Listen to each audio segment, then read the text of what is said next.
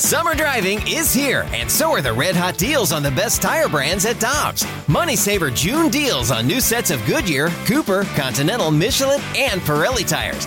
Click on GoToDobbs.com to find your next set of tires today. Before history is written, it's played. Before it's frozen in time, it's fought one shift at a time. Before it's etched in silver, it's carved in ice. What happens next will last forever. The Stanley Cup Final on ABC and ESPN Plus begins Saturday. Carricker and Smallman on 101 ESPN. That's Michelle Smallman. I'm Randy Carricker, and we head to the Brown and Crouppen Celebrity Line. Will Salmon, who covers the Brewers for The Athletic, kind enough to join us this morning. Good morning, sir. How you doing? Hey, guys. Good morning. Thanks for having me on. I want to start with this. How much fun was it to do the story about the people and with the people that work with Bob Uecker? I appreciate you asking. No, it was a blast. As you can imagine, he's one of a kind, and I mean that. I know that gets tossed around very frequently as a phrase, but he truly is. And I'll let people read about it to find out the ins and outs why. But everything that those folks said who have worked with him is true. And I don't know. One person in particular said that I don't know if this would happen with anybody else while he was relaying a story, and I don't think so either. So it's truly one of a kind guy. So a blast to do that type of story for him. Well, Will, a big series between the Cardinals and the Brewers opening tonight. What's the feeling in Milwaukee right now about the surging Cardinals who have won 8 in a row? Kind of like we expected this to happen. I guess just they're so used to seeing the Cardinals get on a run in September that it was a sort of a when, not if situation for a lot of people here. I feel like that's the way they're viewing them. And as they should. I mean, it's such a great franchise and with a really good roster. I felt like that it was just a matter of time before they got hot and they got going, because all year it was like you were waiting for them to make that push. And I never really felt like they were playing their best baseball up until right about now. So it's good to see from my vantage point. I don't know for Brewers fans, but yeah, no, it's something that they anticipated coming at this point, and they're not surprised to see it happen as they visit Milwaukee, no less. And Will, even with this surge, the Brewers are going to win the division, and certainly Craig Counsell is going for it. But do you think that they'll set up their pitching? I would guess that they'll want to set up their pitching in the last week of the season to get ready for the playoffs. Is that the way Counsell generally will approach it?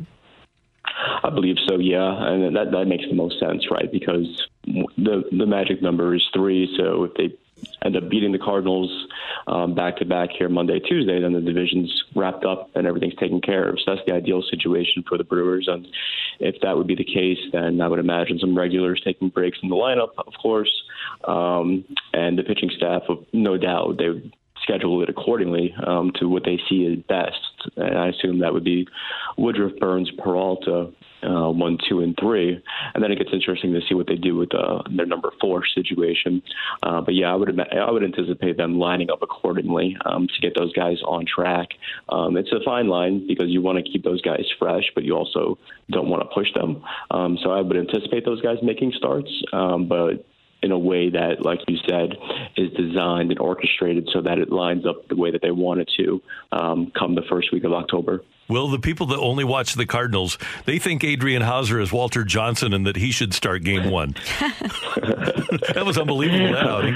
Yeah, I don't blame them if that's the way they feel after that. I can assure you he is not exactly the big train, but he has got a really good sinker. When that pitch is commanded, when he has good command of that pitch, the other team's in trouble because that's one of the, if you look at advanced statistics or whatever website you want, that's a top 10 pitch in baseball this year. It's really good. He's found a way to get both lefties and righties out with that. Before this year, lefties were kind of a kryptonite for him, but he's figured that out a little bit so that he's able to limit the damage against lefties. And if that pitch is rolling, he's pretty good, and he's hard to beat because he gets a lot of soft contact, and this defense, particularly the infield when everybody's healthy, is really sound. I mean, they make the spectacular plays, but they also make the unspectacular plays, and they make the routine plays pretty easily, or pretty handedly, I should say. Well, another person that the Brewers want to make sure is ready for the postseason is Willy Adames. He's been on the injured list dealing with that left quad muscle that's been bothering him since early August. Friday was the first day that he was eligible to come off the IL, but Craig Counsell wanted to give him a few more days. But you expect him to be in the lineup tonight versus the Cardinals? As of now, I would anticipate that. All signs pointed that way over the weekend.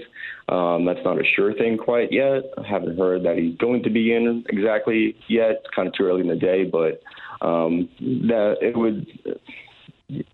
it would be sort of what was anticipated going into today, because that's what Craig Counsell alluded to, and by all accounts, Willy Adames himself has said that he's felt good, he's felt on track. A few days ago, he threw out like the 90% figure, so I feel like he's doing okay, and it's one of those deals where if they were in a push or they were in a situation similar to the Cardinals where they had to win to get in, then Adames would have been playing, I feel like. But because they are in the situation that they're in, they were able to rest him. Now I feel like the next 2 weeks, these last 2 weeks of the regular season, will serve as a way to kind of get him back going again, get some at-bats under his belt, and feeling comfortable at the plate heading into the postseason. And, Will, I wanted to ask you about the Brewers as a whole. For the past 4 seasons, they've been really a strong contender. They're going to win the division for the second time in the past 4 seasons. But what has David Stearns done? How has he built this into one of the model organizations in baseball? Yeah, he has really, from day one, he said he was going to invest in pitching and develop pitching. And that's exactly what he's done. If you look at their best starters, you mentioned Adrian Houser should be included in this, but obviously at the top it's Brandon Woodruff, Corbin Burns, Freddie Peralta. You could also throw in Adrian Houser and their guys in the bullpen, Josh Hader, Devin Williams, list goes on. They develop pitchers. All those guys I just named are all homegrown, or in the case of Houser and Hader, which were acquired as prospects. So they've been through their system. All these guys have graduated through their farm system and have developed into frontline pitchers really in baseball. And so he's invested in a support staff, a development staff, an analytics team. So it's a very forward-thinking front office group that has been ahead of the curve, if you will, on what works as far as developing pitchers, what they should emphasize. And guys have bought in. It's been the same pitching coach here for the last couple of years, and Chris Hook has been the guy who was with them through the farm system as their roving minor league pitching coordinator. So it's a lot of sameness in this organization. And so they've retained and they've also developed these guys. And I think that's what starts it, because that's really the core. As much as people pointed at Yelich before this year, Christian Yelich is, as much as he's important to this team and he's under contract for a very long time, the foundation, the bedrock of this team is their pitching staff. And with that being the case, Will, I would think that as we approach the postseason and the way that the Brewers have performed against most of the contenders in the National League, the fact that they don't have to play the Tigers, Royals, and Twins is a big deal for the postseason. They should feel pretty good about the way they're headed into the playoffs and the performance they've had against the other contenders. Yeah, they made the right move, right, in leaving the American League when they Totally. they would have had some trouble. But no, yeah, they've more than held their own versus the contenders, like you said. They fared very well against the Dodgers early in the year, and that was so early in the year it probably doesn't matter at this point, especially because of who the Dodgers are now. So that's just more of a for what it's worth. But they looked pretty good against the Giants in San Francisco. They took 3 out of 4 games against them, and they played well against the Cardinals for the most part. And so, yeah, they're a good team. My question for them heading into the postseason is if they're going to hit enough. In the second half, they've been a completely different lineup. A lot of that's been because of the new acquisitions via trades. And they've had some injuries, like you mentioned, with Willy Adames. So that's why the lineup hasn't been hitting as well as they have. But the way I see it is they're going to see pitching staffs very similar to theirs. And so they're going to have to find a way to win those close games, those 2-1, 3-1 type games, and outscore the opponent, even if that means by just more than 1 or 2 runs.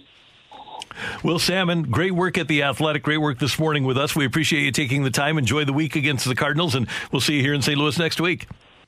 Oh, yeah, absolutely. Thanks for having me on, guys. Thank you. Take care. That's Will Salmon, covers the Brewers for The Athletic on 101 ESPN. Hi, this is Chris Howard, host of Plugged In with Chris Howard. The College Football Playoff Committee made their decision on Sunday, and as much as I loathe the idea of Ohio State losing their way into the College Football Playoff, I 100% agree with OSU making it in over Bama. Nick Saban citing some hypothetical point spreads to prove his point that the Tide deserve a spot in the College Football Playoffs holds little substance when you consider Bama's best win is over Texas. No, the committee got it right. TCU had a great season with far more ranked wins than Bama and didn't deserve to lose their spot after playing a surging Kansas State in a championship game. And Ohio State, while not playing some of their best ball later in the season, was still 12-0 until they came face-to-face with my Wolverines. While the college football playoff system isn't nowhere near as good as it could be, it's better than what we had. And in a few years, it will be better for all of college football. Hi, this is Chris Howard, host of Plugged In with Chris Howard. Get the latest odds and trends for every professional and amateur league out there. From football to basketball to soccer and esports, we've got it all at betonline.net. And if you love sports podcasts, you can find those at BetOnline as well. And don't forget BetOnline for the NHL, MMA, boxing, and golf. Head to the website today or use your mobile device to learn more. BetOnline, where the game starts. Want more ways to show your good side to the world? Donate plasma at a Grifols Center and join thousands of donors who are helping to save lives. Receive up to $1,000 your first month. Learn more at grifolsplasma.com.